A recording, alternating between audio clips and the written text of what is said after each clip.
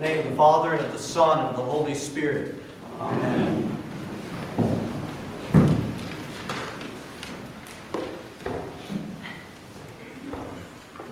The healing season of Great Lent begins for us tonight at this Ash Wednesday Mass, as you've had ashes put upon your foreheads.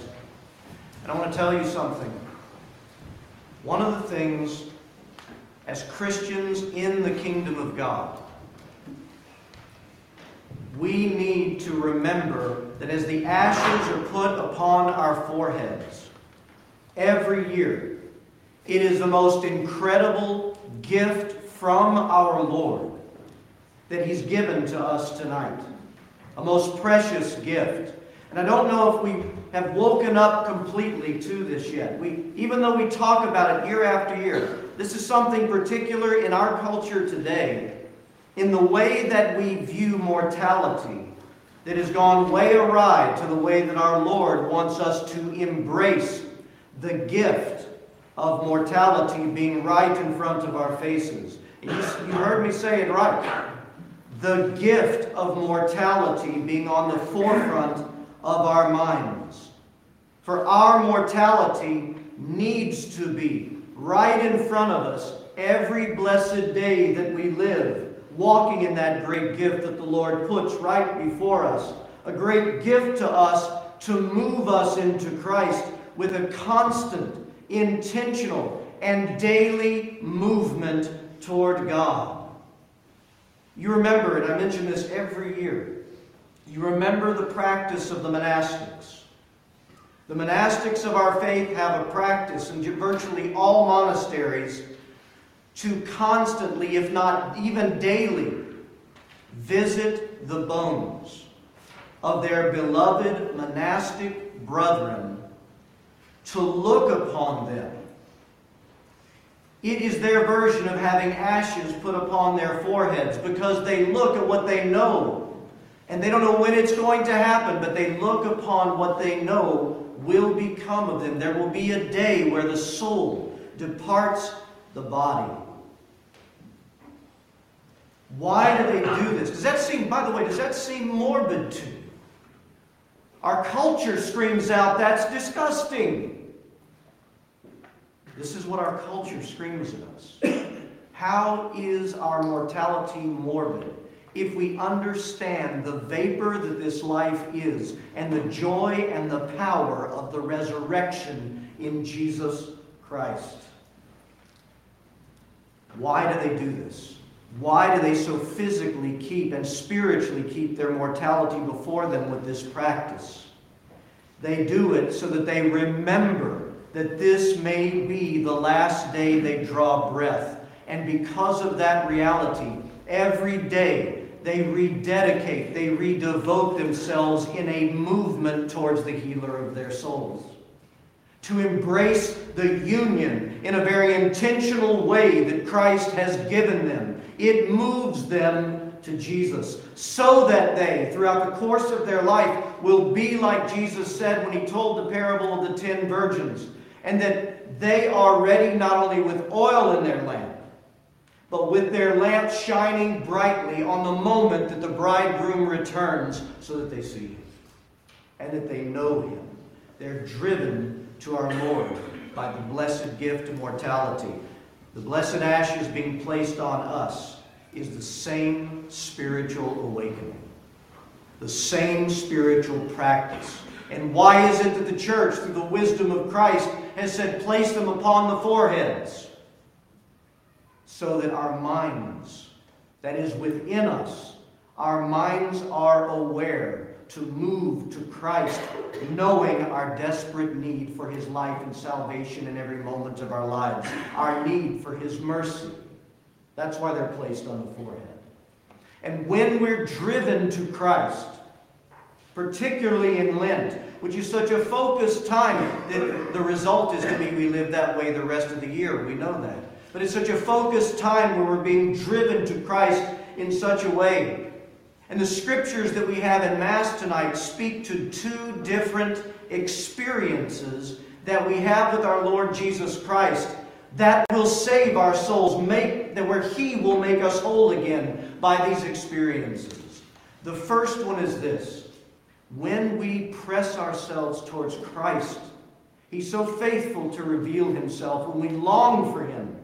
He is so faithful to reveal Himself to us. When He reveals Himself to us, like Isaiah, we are illuminated within by His illumination of who He is. And we see ourselves in His light. We see our brokenness, and we experience godly sorrow.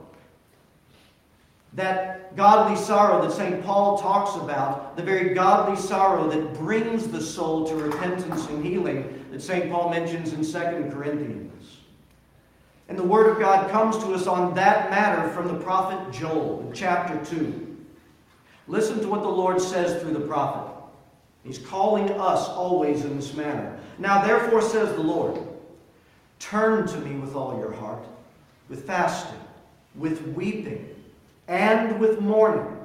So rend your heart, and not your garments. Return to the Lord your God, for He is gracious, and He is merciful, slow to anger, and of great kindness, and He relents from doing harm. When we turn to Christ, our heart will produce a godly sorrow within us. We need to talk about what that godly sorrow is, because it is the antithesis of condemnation and self-condemnation.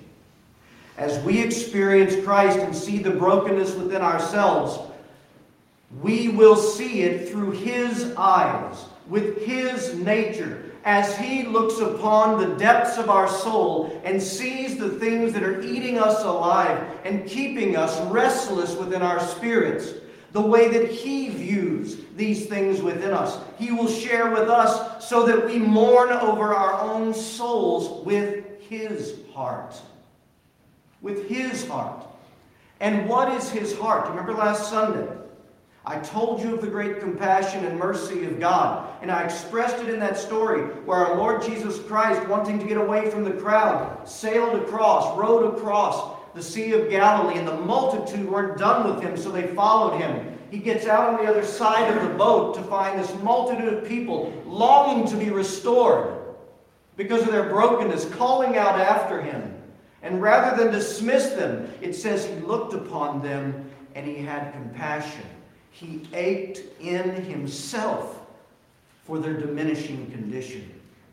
And He ached so much that He touched them and restored them. This is the ache.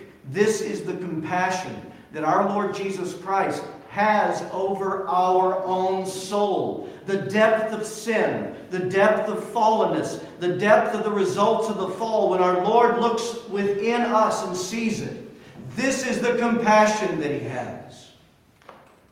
This is the compassion He has. And He shares His compassion over our soul with us. How do we mourn over our sins? Rather than self-condemnation, we mourn with the very mourning of Christ. We weep for what was lost in paradise. We weep for the lesser condition that we're in compared to the glorious condition He wants to raise us up into. And so the prophet says, rend your hearts, not your garments. It means to take Christ's compassion that He has over you. Rend it to Him. Bring that heart to Him. And ask Him for the experience of His mercy in raising us up out of the pit. And God, through the prophet Joel, reveals His nature to those who turn to Him in this morning when He says, return to the Lord your God. And here's His nature.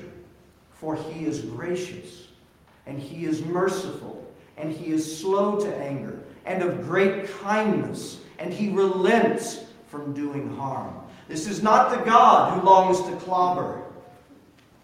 It is the God who longs to mend.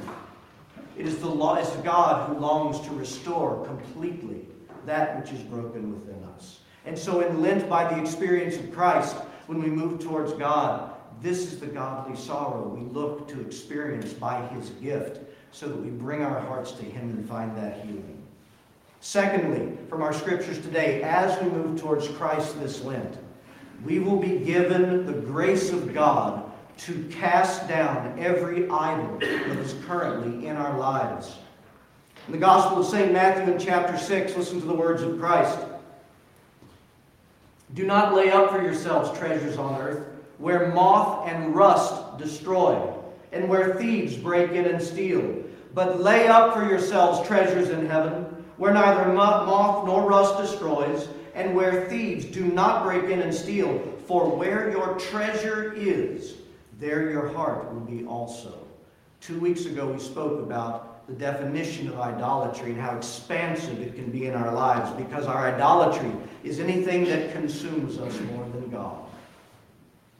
Anything that we are devoted to in our lives with our time, our attention, our energy, more than the Lord our God. And the gift of our mortality, given with grace, will bring us to Christ, who will illumine for us where we've laid up treasures that are not Him. Treasures above Him on this earth that will rot away, within ourselves and the things of the earth without. These things that are truly our idols, that we indeed worship as we let ourselves be so devoted to these things in our lives. And once illuminated by Christ, seeing it clearly, He gives us the grace, if you can picture this, like a demolition man.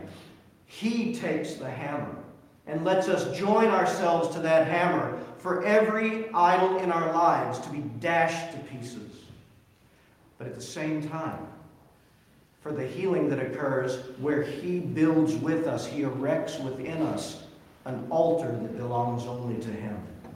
An altar where we devote our entire being to Him, worshiping nothing else. In other words, Christ helps us to make Him our only true, authentic treasure in this life. And when Christ becomes our true treasure, the result is that our discontent, which comes from all the other things we worship and are distracted with, our discontent resolves into the contentment that every one of our souls has been crying out for so long. You see, keeping our mortality before us will move us to Christ to experience His mercy, because every movement toward our Lord Jesus Christ is a movement to the experience of the God who is mercy. As we spoke about Sunday, from Father Anthony Canaris, it's a movement from Christ who will soothe us, comfort us, diminish that suffering in our souls, and show us His long-suffering, steadfast love for us. My prayer for each one of you, and I've already begun praying it, and I ask you to pray it for me, especially throughout this Lent. I pray, may the gift of your mortality so move you to Christ, that as your heart joins itself so much more to His, you experience His divine healing and mercy in your lives, to the end that when Lent is completed, you and I, we will all together be able to voice what you will hear sung in the offertory prayer today. O Lord, I have cried out to you, and you have healed me. In the name of the Father, and of the Son, and of the Holy Spirit. Amen.